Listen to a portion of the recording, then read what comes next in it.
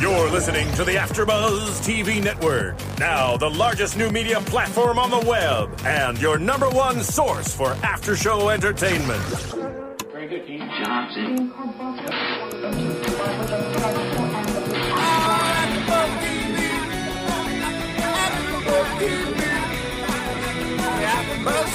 the AfterBuzz Studios in Los Angeles, California, presented by Maria Menounos and Bing.com, and streaming live thanks to Akamai Technologies, this is AfterBuzz TV's Scandal After Show. We'll break down tonight's episode and get you all the latest news and gossip. If you'd like to buzz in on tonight's show, you can buzz us at 424-256-1729. That's 424-256-1729.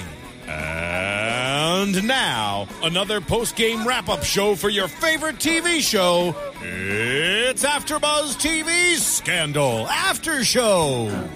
Oh, we have theme music now? What's up, Gladiators? We're legit now. Oh, God, that was in a good mood. Welcome to another exciting after show for Scandal. This is Season 2, Episode 3, the hunting season. It has episode 5 up there, but no, episode 3, right? Just checking. Okay. We're very excited to be here as always. I'm your host, Emil Ennis Jr., and I'm joined. I love the theme music. Thank you, Phil, in the engineering booth. I'm your host, Emil Ennis Jr., and as always, I'm joined here with my talented and wonderful co-host first. Hey, what's up, everybody? I'm Cornelia. Hey, everyone. I'm Sophia Stanley. And I am Bam Erickson. Obviously, another exciting episode to talk about. But before we do that, we want to do our Scandal Pace. And for today's Scandal Pace, we want to address Melly. And the question is, how did Melly know that Olivia and Fitz were intimate? And not just, oh, we got music all over Well, you know what?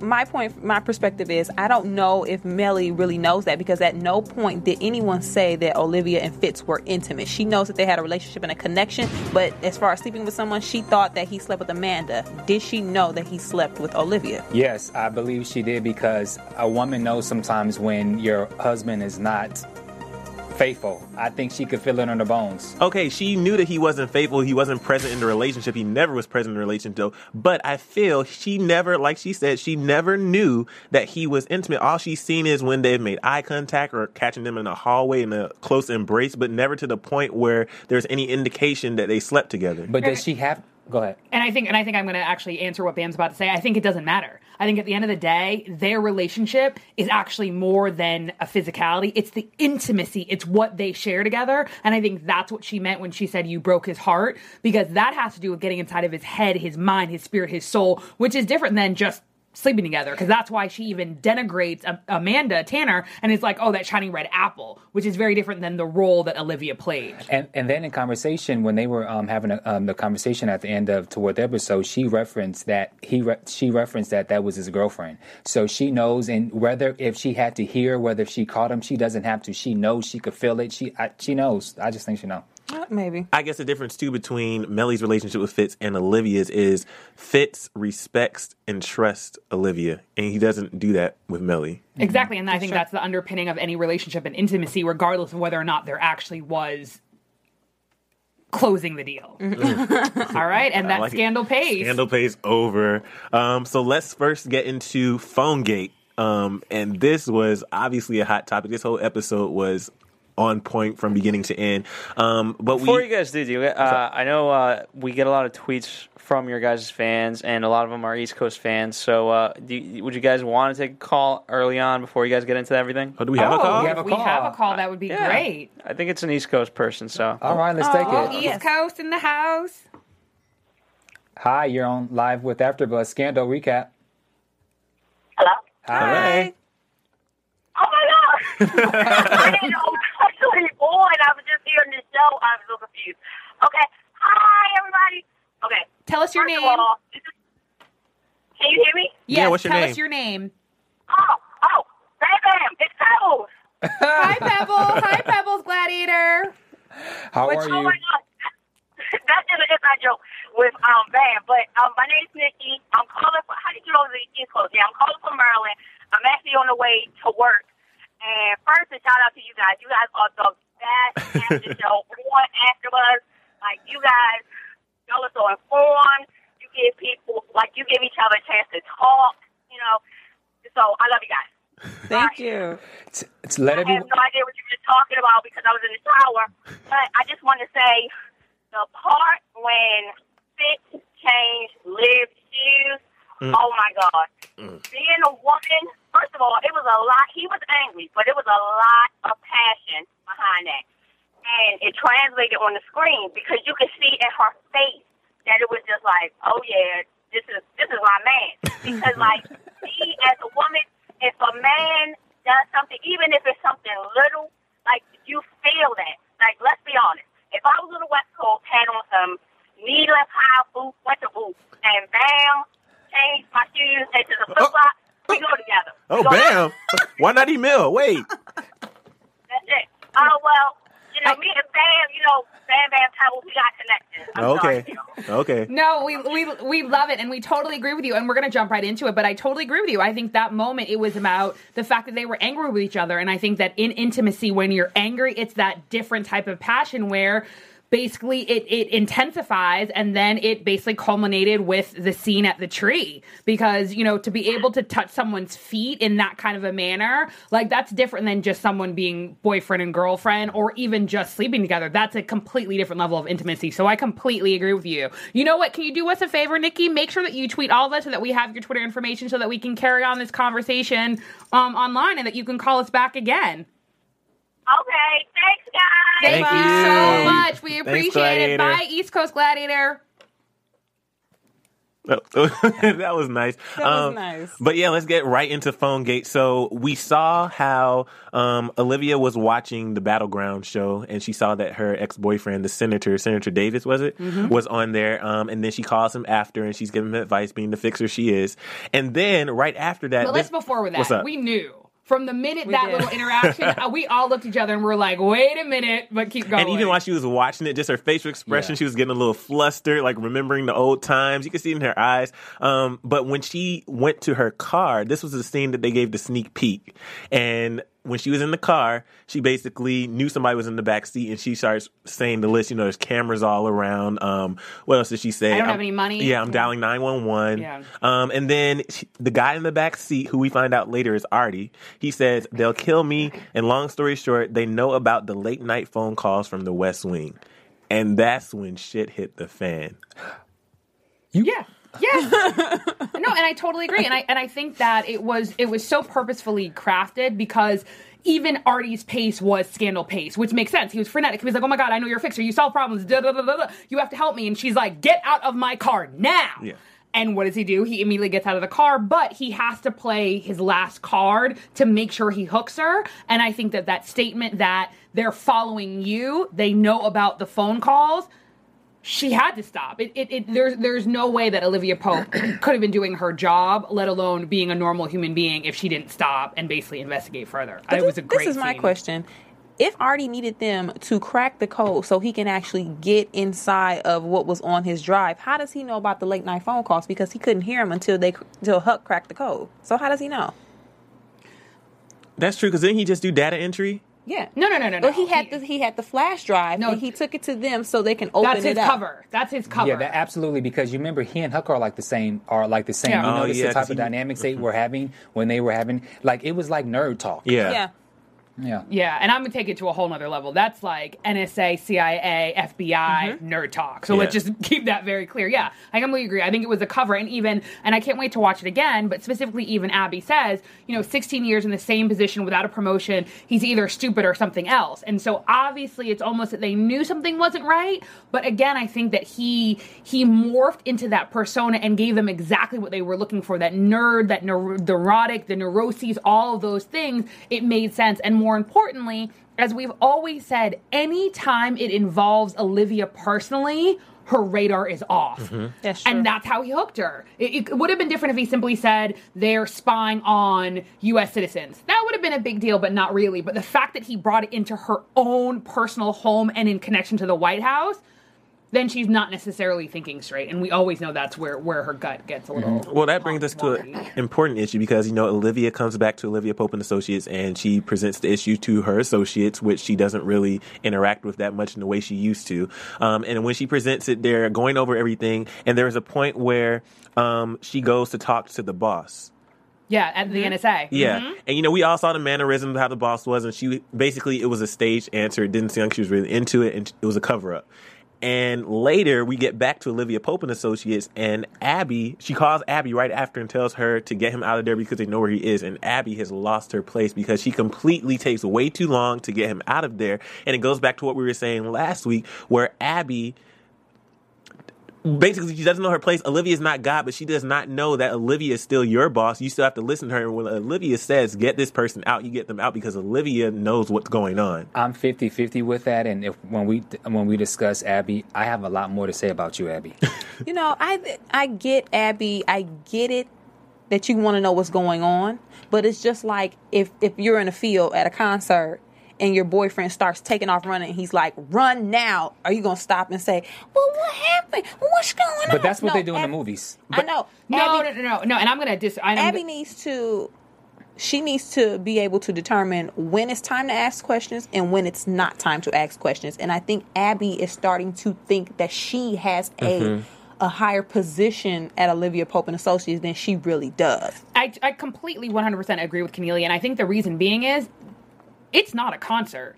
Olivia Pope and Associates, for the most part, is a military operation. Let's just keep it real. And so at the end of the day, the reason that the military works the way that it does, and it has to have a chain of command, is so that in life and death situations, you're not asking why. You go through motions and you go through drills so that when I say run, you run. Right. When we get to a place of safety and I give you the code word, then you can ask questions. Abby is 100% out of line, number one. Number two, we're not dealing with someone who has a sex scandal. We're not dealing with someone even who cheated on their wife. We're dealing with someone who stole intel from the NSA, literally the most secretive government agency that we have, who's spying on American citizens. When they talk about treason, it's not a joke. That's worse than Amanda Tanner. That is literally that men with guns in the middle of the night are going to go doop, doop, doop, and it's done. It's that serious. And Abby is, I think, starting to play like they're in Candyland and not that they are fixers in the nation's capital, Washington, D.C. Well, go ahead. Abby has totally changed. And I remember we said in the beginning how she's kind of being a little bit funny and she makes little smart comments, especially she was making comments toward Quinn all day. It was funny. It was cute, the first episode. Now I'm just tired of her ass and somebody needs to put her in her place.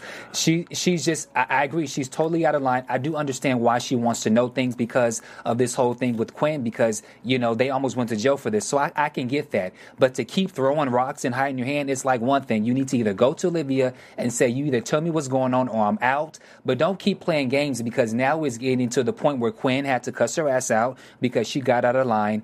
And Olivia's too busy right now to really give it to her. But somebody needs to put her in to her place. I understand she wants to know why, but she needs to be put in her place real quick. Well, I think an important point to make here is that we've kind of addressed it. Yes, Olivia's off her game, but Steven's gone.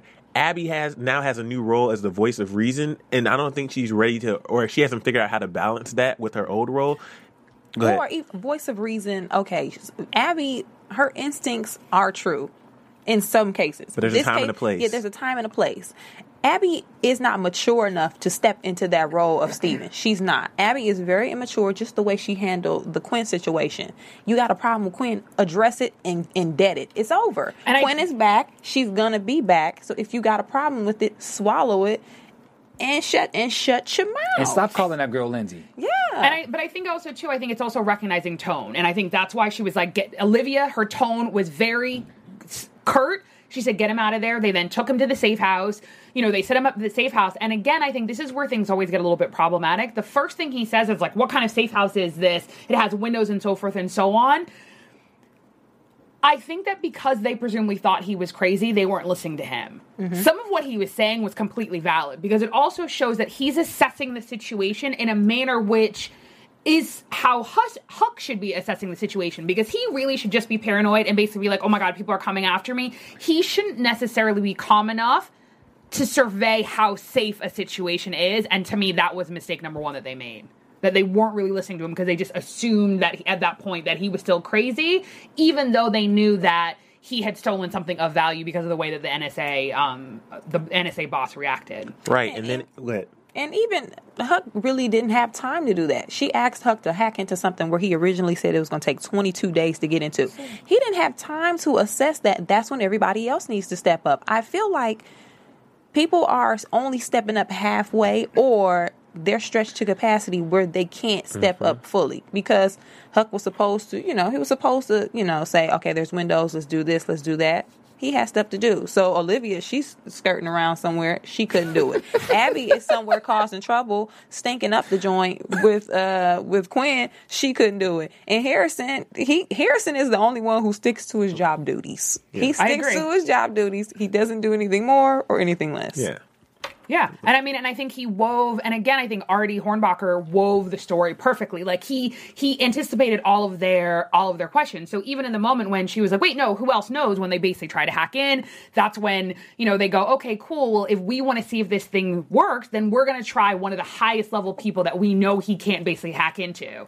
And who do they choose? They choose Cyrus Bean. Mm-hmm. When they typed in his name and all of a sudden that computer came up, I screamed at the TV. Yeah. You did. You were loud. Yeah, no, I really was. And then when they asked, oh my God, is there audio? And there was audio, that took it to a whole nother level. And I think that the reason that this show is amazing, and it's funny because when we're at the Paley Center, Shonda Rhimes specifically said, and we all know that they're in production now on episode 208.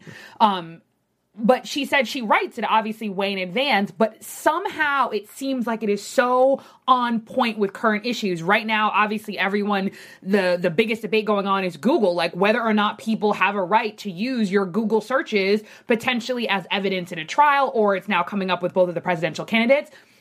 It was scary because my brain started to think, wait a minute, I know it's just a show, but it makes sense to me that someone could hack into the camera on your laptop or on your computer, and if information goes one way, then information presumably can go the other. Mm-hmm. Let alone with our phones, we all know they're mini computers. That was just scary. Yeah, it was very scary.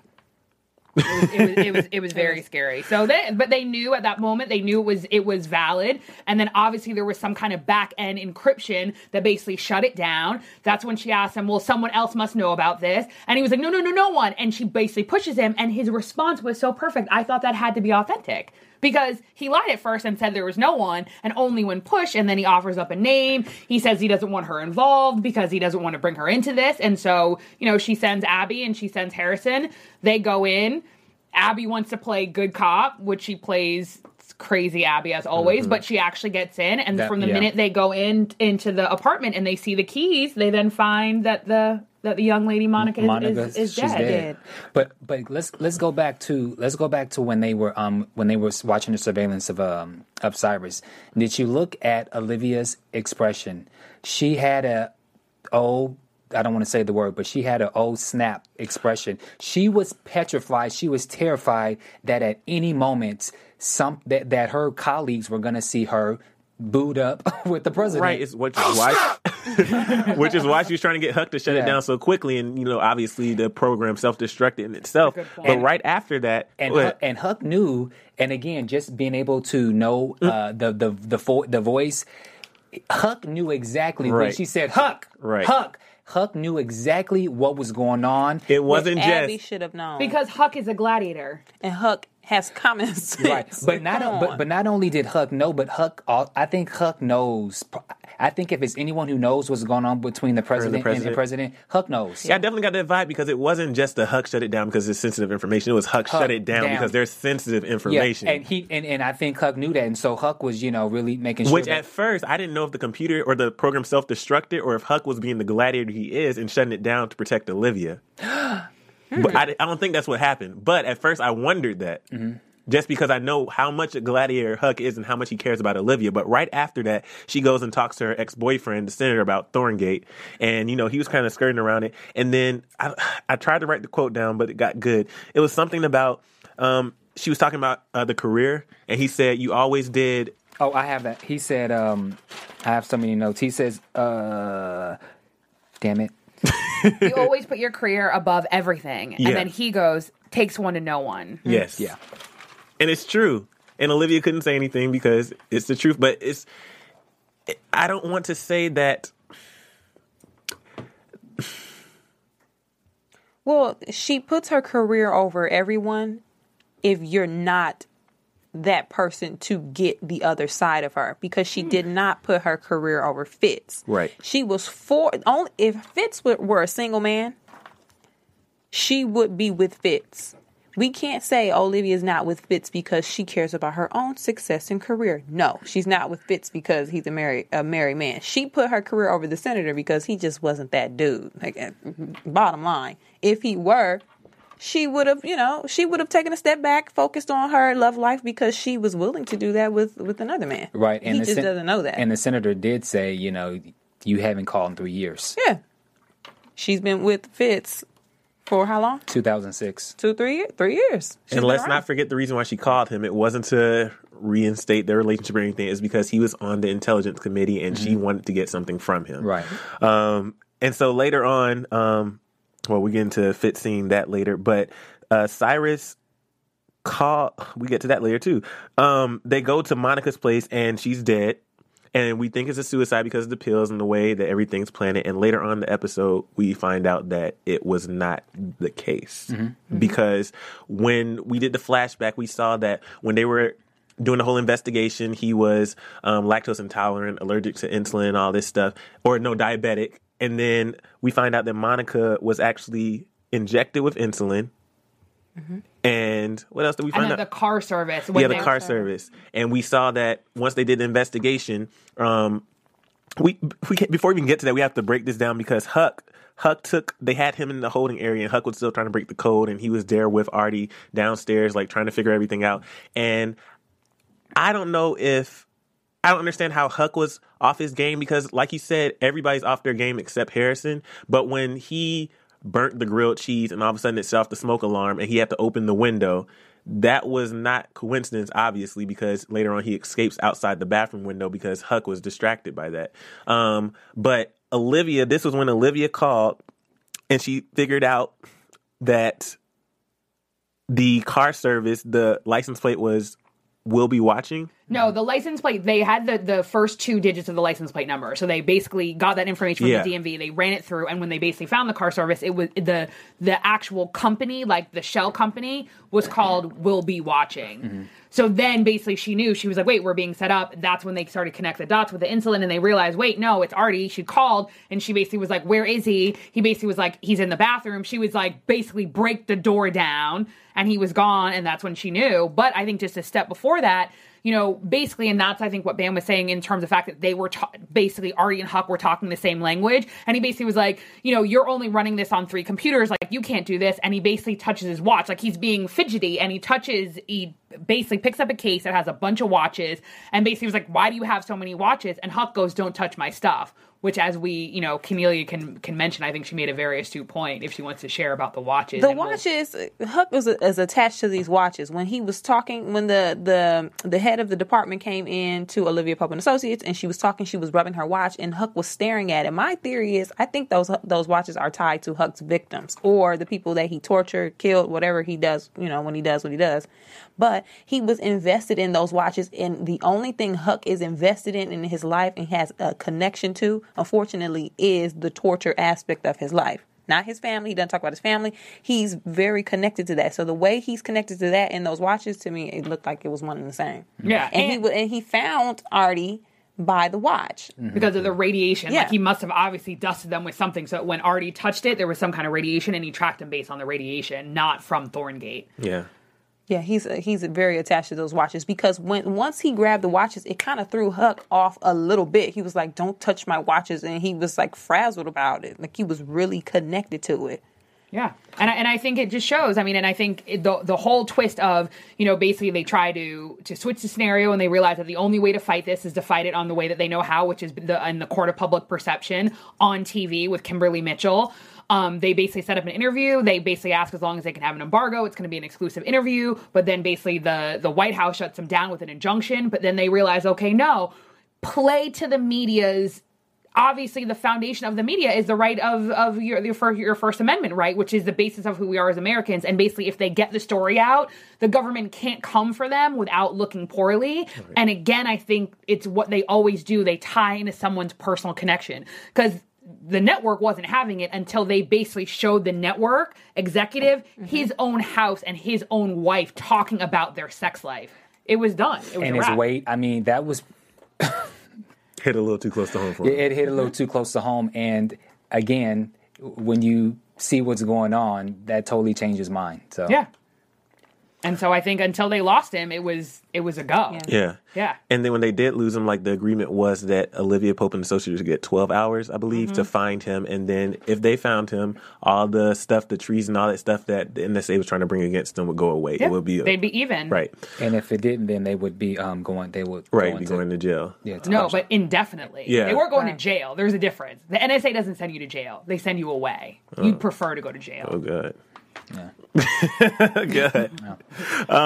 So obviously Huck was pissed off about everything that happened with Artie, and when Huck finds him, Huck does what he does best, and he shoots him with a tranquilizer first, and then we don't see what happens next, but obviously we were going to assume that he was tortured and he got what he needed back, and everything was settled as far as that goes. And he handed him over. Yeah. Yeah. That really pissed Huck off.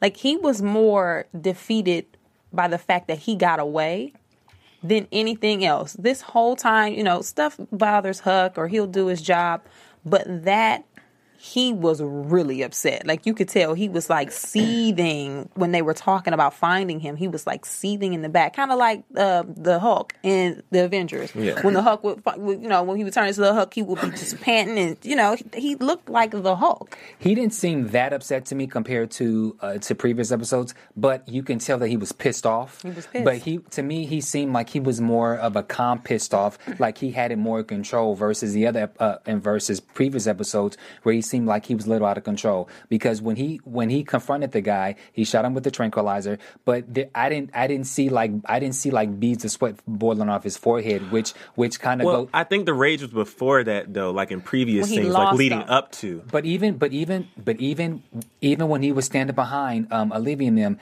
I didn't see. That's when I saw it the most, though. See, and this is, I think, where it gets scary. And I think this is our analogy of his addiction. The first time, it's because he had been sober for so long. That first foray back into that world is going to be unnerving. His body's not used to it. In a weird way, he's gotten back into the groove. So I think he was upset for a multitude of reasons, but it was calm because now he's actually being more of his old Huck self and is actually comfortable in that space. But basically, this guy took away who he was. Like, he is the one who keeps everything in line for Olivia. Like, he doesn't mess up. Like, just like Harrison, he knows his job and he does his job. By losing him, he literally was like, wait a minute, I'm off my game, and basically knew, like, he kind of can't be in limbo. And so not only did he shoot him with a tranquilizer, right before that, he was like, no, I like my job. Mm-hmm. Like, so again, with the whole job analogy, he's like, no, I like torturing people. And after he shot him with a tranquilizer, he was like, the tranquilizer will wear off in a couple minutes, then we'll talk. Mm-hmm. So basically what he's saying is, I'm going to talk to you when you're 100% cognizant and can feel everything I'm about to do to you. Mm-hmm. That, to me, is scarier Huck. I would prefer him out of control than in the calm space that he was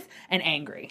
Well, quickly before we go to the love triangle that we love to talk about, I want to address the last scene with Huck and Olivia. We talked about how we felt like Olivia hasn't been stepping up as a friend. Did you guys feel? I still don't feel that she's doing her job, because Huck's there for her constantly being a gladiator, constantly being such a great friend, saying, you shouldn't be walking alone anymore.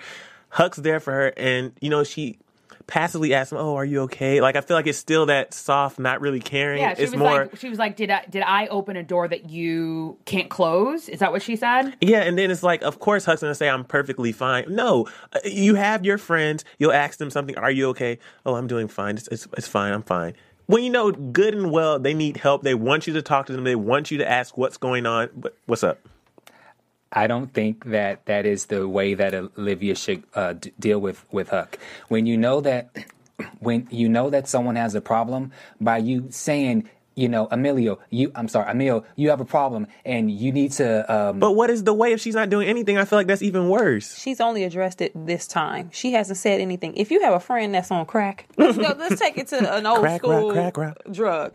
If your friend is on crack, they stop smoking crack, but then you introduce them to the crack again, and you don't address what you've done and try to pull them back out of that situation, you are just as wrong as anyone because you are enabling them. You are an enabler. That's such a good point. And one step further than that, and if it's that you're telling your friend that they have to go back to crack because they owe you for saving their life. So at the end of the day, even in terms of Huck, when he basically says, she goes, thank you, and he goes, no, thank you, Huck is so devoted to Olivia because he literally feels like he owes his life to her.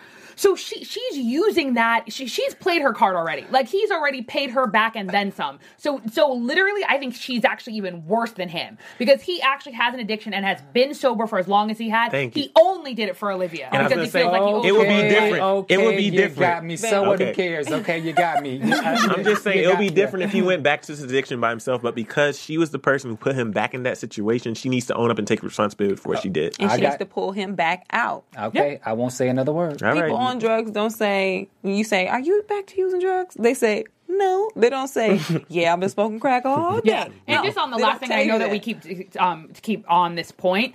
When he said, I'm okay, that was not an I'm okay. Right. He could have done a better job. He wants her. And the only reason he's not is because, again, he is her gladiator. He is her savior. And he doesn't know how to do anything else other than to be that. And the reason why she can't concentrate is because she's getting felt up on trees. So let's talk about the love triangle. No. I think actually, but before that, though, and you guys know that obviously we are so passionate. And we are so passionate because we love this show and we love talking to you guys. We love talking to you guys on iTunes, on YouTube, on Twitter, everywhere. But as you guys know, literally, some of you guys watch us on YouTube, but some of you guys also listen to us on iTunes. We have absolutely amazing podcasts. And basically all you have to do is you go to iTunes.com, you click in Scandal, and then you click in AfterBuzz, and we pop up, and all of our podcasts are there for season 1 as well as for season 2. And basically what you can do is you can rate, you can comment, and you can subscribe. And by doing that, what you do is you help us do our job, and we read all the comments, and we read the ratings, and it helps us do better podcasts. We can answer questions like the Scandal Pace questions. And also, too, what iTunes has right now is they even have like a new app, and you can download the app, and it allows you to organize your podcast so that whether or not you're on the bus, whether or not you're at work, my personal favorite, or you're doing whatever you're doing, you can listen to our podcast. But it's really, really important for you guys to make sure that you go online, that you rate, you comment and subscribe, and more importantly, tell a friend. A lot of people don't know that that we have podcasts. So make sure that you go to iTunes, you rate, comment, subscribe, and tell a friend. A lot of people don't even know what a podcast is. That's true. That is actually that is a very good point. Well, basically, a podcast is just hearing us versus seeing us, which is really, really great. And like I said, it's great for listening at work. Thanks for that, Sophia. So let's talk about the love triangle between Melly, Fitz, and Olivia. So this first scene that we see with Melly, it was a spark there again. Fitz was... And obviously, Cyrus called him out later, so we don't know if this is artificial or if he's actually trying. But Melly was folding clothes, baby clothes, and talking about how cute they were. And Fitz comes in, and it wasn't the normal Fitz where he's disinterested and doesn't really care about what's going on. He doesn't care about Melly. It was a genuine interest in what was going on, what she was doing. There was a spark in his eyes where it was like, "This is the woman I love. Oh, you look attractive." I'm kind of okay. Like it was chemistry there again. It was chemistry. I don't think we've seen in the whole show. That was the first time that I saw genuine, or what I think was genuine, chemistry between the two of those people. And you could see it even in Melly's face where she was like, okay, I'm getting my man back. Okay. Like, it's working. That's exactly, because he basically even said, what? And she was like, this feels nice, or this is nice. Like, she felt it. Yeah. Which says, at some point, they did care about each other. They said before, we haven't been happy since we got in the White House the last 3 years, whatever the time frame is, but they had a relationship. Now, we don't know, like we said last week, we don't know if they really loved each other, or if it was just like a partnership, whatever. But there was something there. There was respect. Right, because, Kenila, you did say last week that when they were talking in the past and when they first met, there was never a mention of love. They never mentioned mentioned love. So they could have a very good relationship, like a very good man-woman relationship, closeness, but maybe no love. That's what it seems like. Because again, that whole car scene, we talked about that. We're not really going to go into it, but nobody said at any point in time we used to love each other. It was just we had a partnership and we had an apartment, yada, yada, yada. So now the only quick things, and then we have to just go on to the next scene. I think it was very poignant that she was so happy to fold the clothes because they were from the Queen of England. Granted, I would be geeked too. But again, I think it shows kind of where her motivation is, that it wasn't just that they were baby clothes and they were cute. It's that they were cute because they came from the Queen and they're vintage and so forth and so on. And I think that whatever that moment was, that moment only could have taken place because Olivia wasn't returning his phone calls. So again, because somehow that void of intimacy was not there with Olivia, there was somehow a space for him to potentially interact and engage with Mellie, which we will see flips very quickly, and even she is aware that something happened to switch the scenario. Well, go ahead. That was at that point. It almost seemed like, okay, Olivia is not returning my calls. Let me fix in my mind to leave this situation alone. That's what it appeared like. In that moment with Fitz and with Mellie, where he was, that's what he was saying. But then it just seemed kind of weird out of the blue that after he has this great moment with his wife, where it appears that he's trying to get over Olivia and basically start to love his wife, then he would have his security. Then he would have his security guards. Tom, well, wait. Well, the reason why was didn't have this. He saw the picture of Olivia and that's right, and Senator Davis, and then it was the whole conversation with Cyrus because Cyrus was on another one with his. First of all, props to what's Jeff Perry? Mm-hmm. He is such an amazing actor, but every time he has some type of monologue, it is always on point. And this one, he was basically calling the president. Thank you. Saying he was like a ticking bomb and he didn't want to defuse the bomb. But the key thing he mentioned was he called the president out on the fact that he wasn't happy. He was pretending to be happy, and the fact that he didn't have his late night phone calls anymore, something was going on. And we'll talk about later why that was an important point. But yeah, every time Cyrus calls the president out, it's like Cyrus isn't afraid to talk to the leader of the free world. He's not afraid because Cyrus is comfortable in his own skin. He knows that what he's saying when he was talking to his husband, he said, I can't have a baby with you because I already have a baby and my baby is taking care of the president. Exactly. Yeah. So he's like, in a way, he's like Fitz's father. So he knows something's going on with you and you can pretend to do this whole fake happiness thing right here. But I know when a man is truly happy and you are not happy right now. You're pretending to be happy. You're trying to tell everybody you're happy, but I know you. Like, I really know you. And it's like your friends when you like put on a smile and they know when you're really smiling, know when you're really happy. And so Cyrus has that point where he's not going to take this little act that he's doing. But the key point was when Tom and Hal were sent to get Olivia from her apartment, 5:00 in the morning, sent to get Olivia from her apartment. She's dragged out of her apartment. And then later on, we see that while Cyrus and his team are hunting, which that brings another point with Mellie and the whole hunting thing. Did they talk about that during the baby? When she was folding clothes, exactly. That was when she was talking about the hunting thing, which is another important thing. She was talking about how, she loves to hunt, and you could see her passion for hunting. The president had no interest, but I felt like her passion for hunting was her passion for hunting, but also her political gains.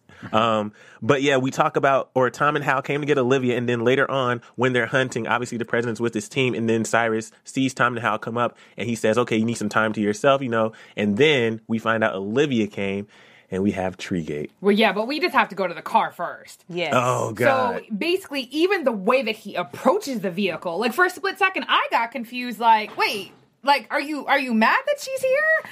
Because he was like, get out of the car. And she's, doing her normal, like they have to always have that kind of caustic banter initially. That's just what they do. And he again says, get out of the car. And then he basically raises his voice and was like, get out of the damn car, Olivia. He never calls her Olivia, let alone get out of the damn car. And even Olivia got out of the damn car. See, that really upset me. On a bunch of levels. For one, don't raise your voice at me. Take your wedding band and in your high voice and get out of my face. First of all, because I'm not your wife. We may have a relationship, but you're not going to yell at me. Second, you told me to come here. You told me, you came and got me. I was in the bed. She was sleeping. He had her come out there. And 3, she didn't want to get out the car. Maybe because she knows people are watching you. Yeah. and she doesn't want to be caught up in the hoopla again with a married man who is the president. I just did that whole situation. That made me look at Fitz in a very bad light. And just piggybacking on what Cornelia said, it's some things that we actually said in season 1 that I was always a little bit uneasy with Fitz, because Fitz's ability to switch his face at whatever suits him, and even how he says, "I'm a better politician than you think," it makes me think to myself, they're completely different in their power and balance, right? He's the president of the United States of America, and as we've seen with previous presidents, ironically, an affair isn't going to bring them down. It just isn't. Like, we had one situation where it almost did, and even then we were like, okay, dude, like, that's really no, but seriously, that's not going to bring down our democracy. However, Olivia being a woman, having an affair with the president of the United States of America who is married, all credibility that she ever had would be done, because all anyone would ever say is that she is a cheater, she is a mistress, and more importantly, that all of her power came from the White House, which we know is the exact opposite, but no one would give her the benefit of the doubt. So I do agree with Cornelia. She's always cognizant of it, that even with her phone calls, Fitz has to always remind her we're on a secure line. But she's always thinking why, because at the end of the day, she's a fixer and she's pragmatic. And I agree with you. He shouldn't have raised his voice, but it made for an amazing scene. But, ladies, I can understand why Fitz raised his voice. He's upset. He's very frustrated because he cannot get to the woman that he loves. Because he's married. Because if you got a problem with the Fitz, wait. You shouldn't have been married. Take your wedding band. Wait. Remember, hold on. I said that last week. I said all the time about he's married. I've said that all the time. So now the roles have kind of reversed. I'm with you. I'm with you because I said Melly has every right to have this cocky attitude, to rub her stomach because she is that man's wife. But Fitz, you're jealous because you're in a situation with a woman that you can't have because you are already with a woman. I get he couldn't control. I get that he was emotional and that he was, overtaken by the whole situation. But really, you got to yell at me? Don't yell at me. Okay, but let me go a little bit further. So he yells, he says, "Get out the damn car." Then now she's sitting on a little piece of wood and she has on her heels. Then he goes over and then he takes off her heels and gives her boots so that they can walk. And so although he was yelling, I think that from her perspective, it kind of turned her on. It was sexual tension. Well, this is what part of it was, and I think that this is what Pebbles or Nikki was alluding to, specifically with Bam Pebbles. I get it now. I got it before, but I just had to mention that to hopefully make him a little bit embarrassed. But it actually goes back to the other woman, and it has to go back to what she was saying, where you want to fight over who does the dishes. Presumably, they actually never fight. Right? Mm-hmm. Because they don't have a full relationship. Does that make sense? Like, at the end of the day, they probably had to see each other when they had to see each other. It was, a couple minutes here, a couple minutes there, right? And as we've seen, the only aspect of the relationship this season has been phone calls, right? So at the end of the day, in their own little vacuum, they're having a spat. It's like when you're mad at your boyfriend and he won't talk to you, and basically you're like, well, I'm mad at you. Well, I'm mad at you too. But I think that the point of the scene where he basically was taking off her shoe, it kind of was saying, I may be mad at you and I may not like you at this moment, but I still love you. And that intimacy is still there. And more importantly, not only the intimacy, I think really legitimately overtakes them in a way that makes them not logical. I think it literally, they can't control it. And so the person that they normally are without that energy is exact opposite of the person that they are with the energy. And I think that's why he raised his voice, because he's never done that before, because I think he was that frustrated. He didn't know how to express it in any other way. And even, then he basically was like, oh, with your boyfriend who you lived with you dated from 2002 to 2006, that you lived in Georgetown, you had an engagement ring, because she basically was like, wait, you investigated me? But he was out of pocket for that. But when he asked her too, are you guys screwing again? But I felt like it was on another level. Yes, it was disrespectful, but think about it this way. It goes to where you're in a relationship, and sometimes it may be that when somebody is so jealous, it's a turn on, which obviously she was turned on. But I think by the fact he was jealous, because right after that whole scene, they were making out. Swap and spit. I'm not actually sure if it was the jealousy. I think at the end of the day, you forget. They had been having phone calls, but they hadn't been seeing one another. Here you basically have the buildup, just like with any other fight. It's the culmination of everything, and it's just... There's only two ways to go, and I think it went exactly as it needed to go, is that they embrace in a way where it was like, oh my goodness, we're fighting because we love each other so much but can't be together. And basically she's trying to remove herself from the situation. He is not letting her, and not only is he not letting her, he literally won't let her move on because so what if she's screwing some other dude? Just like Cornelia said, you're married and you're the president of the free world, so you can't get a divorce because even though he's saying it's your fault, he is not taking ownership. Yeah. Of course. Just because they gave him a solution didn't mean he had to take the solution. But, seriously. He could have at that moment been like, no, you know what, Olivia, I know you're a fixer and I know, Melly, you're my wife. I'm not doing this. I'm going to address the American people. I'm going to admit what I did. I'm going to resign and I'm going to move on with my life. He, again, and I think that's why Cyrus talks to him in the way that Cyrus does, he doesn't take accountability despite the fact that he's the president of the United States of America. Absolutely, he's not going to take responsibility. That's what we men do. We want our cake and eat it too. Don't put me in that. Go ahead. Well, I mean that's just how a lot of us thinks. You know, of course he's gonna throw out the fact that, oh, so you're screwing her now. Like he's not thinking like, well, I am married and I have my wife and I got my kids who we never see. He's not thinking about that. He's only thinking about her, and that's how we think when we're so wrapped up.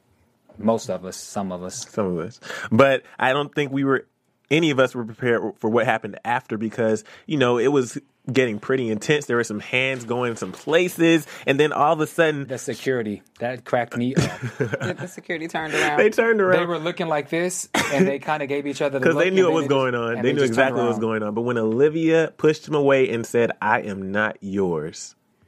Because it's true. I mean, to me, this goes back to... in my opinion, why Olivia, when Melly comes around, she kind of takes that, you know, that understudy role. I don't think she takes the role because she is afraid or she feels like frail or weak.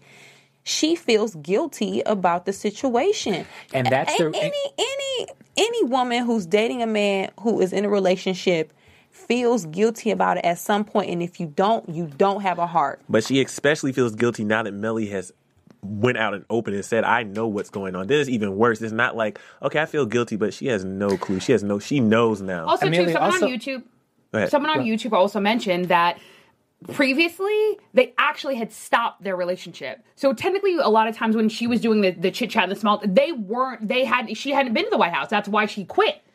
So it was actually all good. So it was something in the past. So she was actually able to interact with her woman to woman, quote unquote, friend to friend, just like Cornelia and I think other people have said. Now, because they're actually engaged in something, even if it's just phone calls, that's a level of intimacy. That's why she feels guilty, as well as the fact that now the cat's out of the bag. They all know. It was one thing when you were doing it in secret, so you had to put on the facade. You can't put a facade back on. The cat's out of the bag. You can't put it back in. Yeah. And let's think about it. Olivia didn't just work with Fitz. She worked with Melly. Yeah. She had a working relationship with them. Melly probably even thought they were friends. So if you want to talk about guilty, to Melly, it could look like Olivia stabbed her in the back. That's like you working with a teammate, you and your husband on the same team at work, and he's sleeping with some chick, and you find out, and you're like, you've been talking to me in my face the whole time? You were supposed to be my friend, or at least you're supposed to have a respectable, you're supposed to respect my relationship. Olivia knew that they were on the rocks. To Melly, Olivia could look like the most scandalous person. You knew my relationship was on the rocks because you helped us fix it for the campaign. You knew he was vulnerable, and then you slide in and you get intimate with my husband, and you still smile in my face. Melly could look at it that way, but I think Olivia, as far as guilty, I would feel guilty about it. I would pull away too. And not only do I think she's guilty, but in all honesty, I feel when she said, I'm not yours, that's what she needs to tell herself to make her seem like this situation's over. It's not over. It's not over. And speaking of before it's over, let's get into really quick new fall lineup here on AfterBuzzTV.com. And so we have at least 50 new shows that we have on the schedule. So you guys make sure you go to AfterBuzzTV.com. We have a lot of great shows. Some are scripted, some are reality. We have a plethora of different episodes. So be sure you check it out because there is something for everybody. Of course, there's Scandal. There is what do you do? What do you do? Oh, We well, have I mean, Homeland. Homeland, Yeah. Sons of Jersey Anarchy, Shore. Jersey Shore. Yeah, just some great shows. Castle, Revenge. Yes. Oh, Revenge. Oh, I Revenge, can't wait. yeah. And then we have Nashville. reality shows such as we have The Housewives, we have Honey Boo Boo. That just always cracks me up. Jersey Housewives. We just have a whole bunch. So you guys just make sure you go to www.AfterBuzzTV.com and check out our fall lineup. All right. Thanks, gladiators. Your voice cracked. But I think though, I do agree with you that she's telling herself, but I also think she's starting to realize because again, they're out in public. Like I don't care what type of secure hunting facility they're at. At the end of the day, there are two people on either side of them. And I think that for once she comes out of her spell and she looks around and she basically, I think, is literally asking herself, like, how did I become this person? Because even though I agree with you in terms of the guilt, Melly is still complicit. And we'll get to that a little bit later or possibly on Twitter. I think she really is like, how did I become a person who is this vested in something that I cannot have? There is never a time that it's going to be okay. Even if, hypothetically, 4 years from now, the presidency's over, he writes some book, and so forth and so on, there is in no universe can he ever divorce his wife and be with Olivia and let them have the life that they want to have. And so I think she is literally overwhelmed with emotion. I think she pushes them off in a way that I am not yours. And it's kind of what I said before. I think she's trying to reclaim who she is. And she's like, this is not my legacy. This is not who I am to be at a tree with a married man with two other people looking on regardless of whether or not their back's turned. And even that shows that it's something that is not right. And even though, oh my God, I love them. Like I'm that invested in them. Like, oh, Lit is the truth. But in this universe, it cannot exist. Ever. Sophia, she got that way because of love. She did. Damn. So let's go to Melly. Melly Fitz is obviously troubled by the whole situation. So he goes home. He's sitting at the dinner table. Clearly, not even being in a relationship, I feel like when you know somebody well enough, you know when they're in a certain mood. So when Melly walked into the room, I don't care how into yourself you are. When you walk into the room, you see your husband's looking down, eating dinner in a solemn state. I feel like she would be able to notice that, but she was so focused on what was going on with Queen Elizabeth and folding the clothes and all this stuff and the baby. And then finally, after talking for like a minute, she's like, so how was your day? Not, are you okay? How was your day? Because she still didn't tell. She don't give a damn.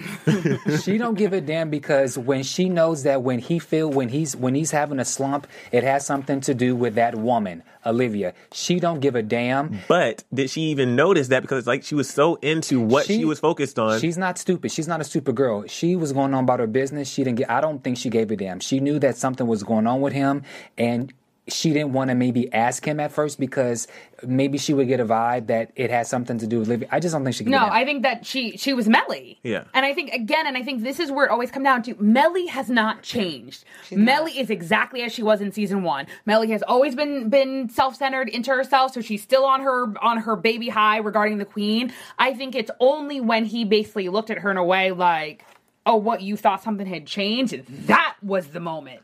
Do you know what I mean? It wasn't simply that he was in a bad mood. He literally looked at her like, oh, what, you thought that little interchange that we had, that moment where I looked at you like for 2 seconds too long, did that change anything?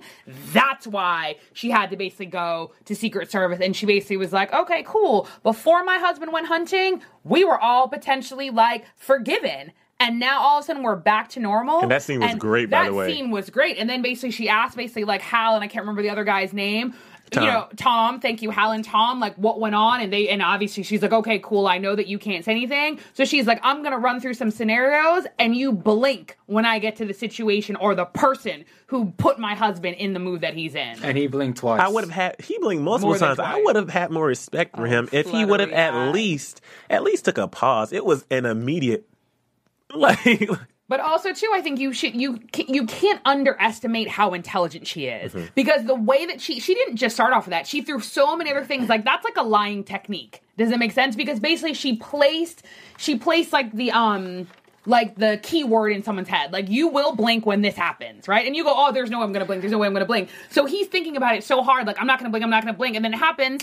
And he blinks. And it shows that the other guy is more of a soldier than he is, because that's why he kept his gaze on purpose slightly askew and wasn't actually looking at her. They should have knew better. They should have, but Melly, these are her tactics. Melly didn't have to ask Fitz what was wrong with her because she knew how to get the answer. Just like with the whole with the East Sudan thing. When they had the interview with Kimberly, what's her name? Kimberly Mitchell. Kimberly Mitchell. She knew how to play the card. She knew exactly what to do. Melly is a very smart person, but you have to be fearful of someone who is manipulative. You have to be afraid of a person like I that. agree. And I mean, I think that the scene in The Office for me was actually sad because I think that when she's saying it, she no longer believes it. And she basically, and tons of people I think on YouTube as well as on Twitter have asked, like, well, why did she give up her career? And I think in season 1, we know, even when Cyrus has that amazing monologue when Fitz is thinking about leaving the presidency and potentially resigning, and he basically was like, your wife, this isn't Hillary Clinton circa blah, blah, blah. Your wife will leave you. And why will your wife leave you? Because she's always had political aspirations. And again, not to bring in real life, but it's Hillary Clinton. Like, and I think that's what they're doing. They're playing on real life so perfectly that she basically clearly states, I had a miscarriage for you. I had a late of life. Well, true. but it shows how invested she is in her own lives. She said like it's true. And You're totally right. People still think that though. So she's like, I had a miscarriage for you. I had a late in life baby. I was the first lady. That is political gold. So she's basically saying it to him like, let's talk about my political aspirations because you're not going to a next term. She doesn't believe it. She can see that basically she has made sacrifices for this man, but not for this man, for her career aspirations, and she can see that they're done. And just like Olivia, she has now become the exact opposite, the antithesis of what she wanted to become. And I think that's why even her aesthetics are changing. She's becoming aesthetically a Stepford wife, which is exactly opposite to who she is. Even that's why she says, oh, and I'm a great shot. She always has to throw that in like, yo, I'm better than you. But she's not because she's losing. Yeah. And I agree. My only problem with Melly, with her political aspirations, stop telling him how you gave up your political career for him. She has to be. No, you don't. When you do something, when you sacrifice something for somebody, that's your decision. Right. That's your choice, Melly. And you made the decision to do what you did so Fitz could be president. She could have said, no. America never had a first woman president. This is my thing. Guess what? I'm sorry, boo. They would have still been married. Melly drops bombs on Fitz all the time. Yeah. She could have dropped that bomb on him after they got married. But for her to sacrifice something, okay, we get it. You did. Stop saying it. But the other side always drops bomb because they always. True. Yeah. That's true. Yeah. But I mean, but I think that, but to kind of piggyback on your point, she actually didn't do it for him. She did it for herself. And I think that's why the respect isn't there, because he knows that. He knows that. He was like, no, dude, like, you didn't do this for me. You did that for your own aspirations. You like being in the White House. You like the power it gives you. But more importantly, she obviously mapped out her next play. And her next play was that she was going to be the first female president. Because on paper, she has the credentials. You know what I mean? And her, I think why she's so upset with Fitz is if Fitz just played his position, she could get there. And I think that's what's going on with a lot of people, even with Cyrus. Cyrus is like, if Fitz could just play his position, he could potentially be one of the greatest presidents in the history of the world. And he would basically be, remember whatever that painting was, Cyrus would also have his place in history. Melly is basically, if Fitz could just play his role and play his position, then she basically then could be president and be the first female president. Speaking of play, a person's next play, David has clearly a next play for what he wants to do. Yeah. Well, David, and we saw Brenda Song, who plays Alyssa, come back, and it was nice to see them try to solve another case, because remember them trying to solve the whole Amanda Tanner and Billy thing. Mm-hmm. So it's nice to see that happen. We see like David is truly invested, but the thing in this episode, it was the fact that quickly David realized that it clicked with him, Olivia's still my friend, and Olivia always puts the white hat on in the end. Like, if she's doing something, there has to be an underlying reason. It's not just Olivia trying to solve this case, Olivia trying to protect Quinn, or just use her trump card and make this case go away for no reason. Clearly, there's some bigger motive that's going on. And it was nice to see that, because for a while, he was just starting to look stupid.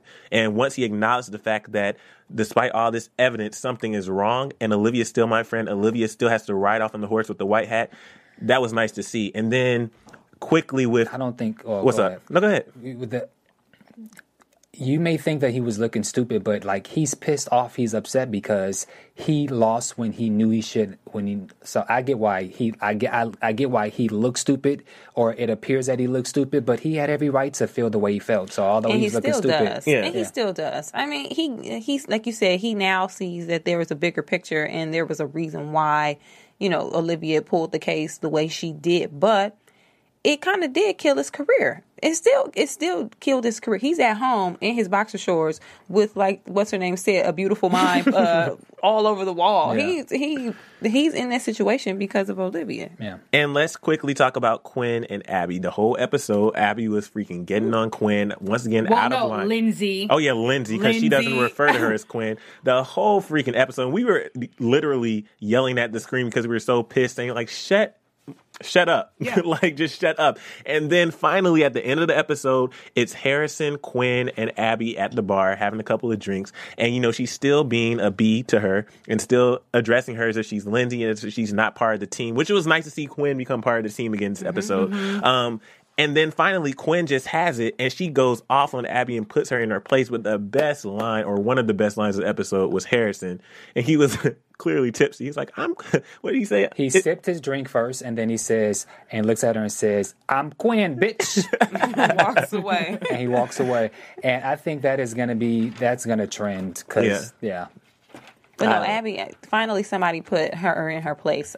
Olivia can't because she's too busy. Right. Huck isn't that kind of guy. Harrison does his own thing. Yeah, and she's not, and Abby's not doing anything to Harrison, so therefore it should have been Quinn who put her into her place because, she has. And then the last thing before we go to predictions, we end the episode with Abby sleeping with David. So we're going to see where this goes. What a shocker. So, but let's go to predictions. Actually, no, let's back up real quick. News and gossip. News and gossips and shout out. AfterBuzz TV News. Okay. All right, real quick, let's just do shout-outs first. Sadly, I don't know what's going on with iTunes. I think that you are watching so much you have crashed the system, so I hope we have that problem every day. So again, go on to iTunes. So we do not have iTunes shout-outs because we were unable to access comments, but we will definitely do double duty next week. So Twitter, we have Moni Boyce, Nikki is Chillin', T. Terrell, Kid Cooper Joe, L Pro 82, Candice Bridgel, Colbert Oast, Keisha Forrester, OBABL, Uni City 7, Devora Renee, Sports Babe 1125. Twitter, we love you. Keep tweeting us. Continue the conversation, especially about David and Abby because we cut it a little bit short today. YouTube, Cora21ZON, Olitz Addict. I love that. MAEMAREE33. Literally. She knows what I mean. Yolanda Uno, 94 Take, Jendenoia, JENDENOIA, and Morena Bella 91. We appreciate you, YouTubers, Twitter, and iTunes, who we did not call out today. We love you all. Continue to go on iTunes, rate, subscribe, tell a friend. Continue the conversation on Twitter and continue on YouTube. We love the comments and yeah. And thank you to our call-in. That was Nikki, lovable Nikki at Twitter who called. Oh, I recognize you from Twitter. I know you. You've gotten a shout out. All right, so let's go to predictions. And now, your AfterBuzz TV predictions. All right, what's going to happen with our love triangle? Based on the previews for next week, Fitz is going to pull the plug because he was threatened by Melly. She said, if you talk to her, I will dead you. And personally, I think it's a good thing. I'm really tired. I'm not tired of the love triangle, but both of them need to step back and they need to look into the situation, not from their own perspective. And it's time for a break. They can't drag this situation out forever. It's time to step back. Maybe Olivia needs to hook up with the senator. Senator, what's his name? Because he was pretty dapper. Yeah, agreed. And they both need to get back to doing their jobs. Mm-hmm. So, what about Huck? I think Huck will. I don't know. I have something about David. That's the only person. I think Huck is still he's spiraling down. What do you have about David? I think he is. I think David is going to whip it so good on Abby that he's going to get her to get. What? I didn't want to say that was the best word. That was the best one? That was. I think he's going to whip it on her so good that he's going to get her to get information from Abby about Olivia. Whip appeal. I agree. I actually agree with Bam, but for a different reason, and I think it's because she's the weak link. Because at the end of the day, even the way that they turn over, they were like, "What did we do?" And like, I'm not necessarily sure that they said it in terms of like, "Oh, it was that absolutely amazing." And let's keep it real. Like, Abby probably hasn't slept with anyone since her husband, and like, David's David. So that I'm not feeling. But it's because she's the weak link. And I think he's always known because, again, he was Olivia's friend. So I think he can tell, and he's a prosecutor. He can read personalities. He knew that there's no way he can go after Quinn. Hello, it's Quinn. He can't go after Harrison. Yeah. Harrison's a litigator. He can't go after Huck. Huck's the scary guy. Who do you go after? Abby. You go after Abby. So I think that if he gets information out of her, it's because she's the weak link, and it will make her feel like she's useful because she's not getting information from Olivia. She's looking for power. That's pretty much what I said. But just well, guys, as always, it was a pleasure to join you here for another Scandal After Show. Where can we find you guys? At Sophia Stanley on Twitter. At Bam Erickson. At Cornelia. At Emilio E. Jr. and ChasingLA.com. Guys, it's always a pleasure. Please go to iTunes, rate, comment, subscribe. Same with YouTube. And we will see you all next week. Thanks, Gladiators. Bye, Gladiators. From Bing.com, executive producers Maria Menounos, Kevin Undergaro, Phil Svitek, and the entire AfterBuzz TV staff, we would like to thank you for listening to the AfterBuzz TV network. To watch or listen to other after shows and post comments or questions, be sure to visit AfterBuzzTV.com. I'm Sir Richard Wentworth, and this has been a presentation of AfterBuzz TV. Buzz you later. The views expressed herein are those of the hosts only and do not necessarily reflect the views of AfterBuzz TV or its owners or principals.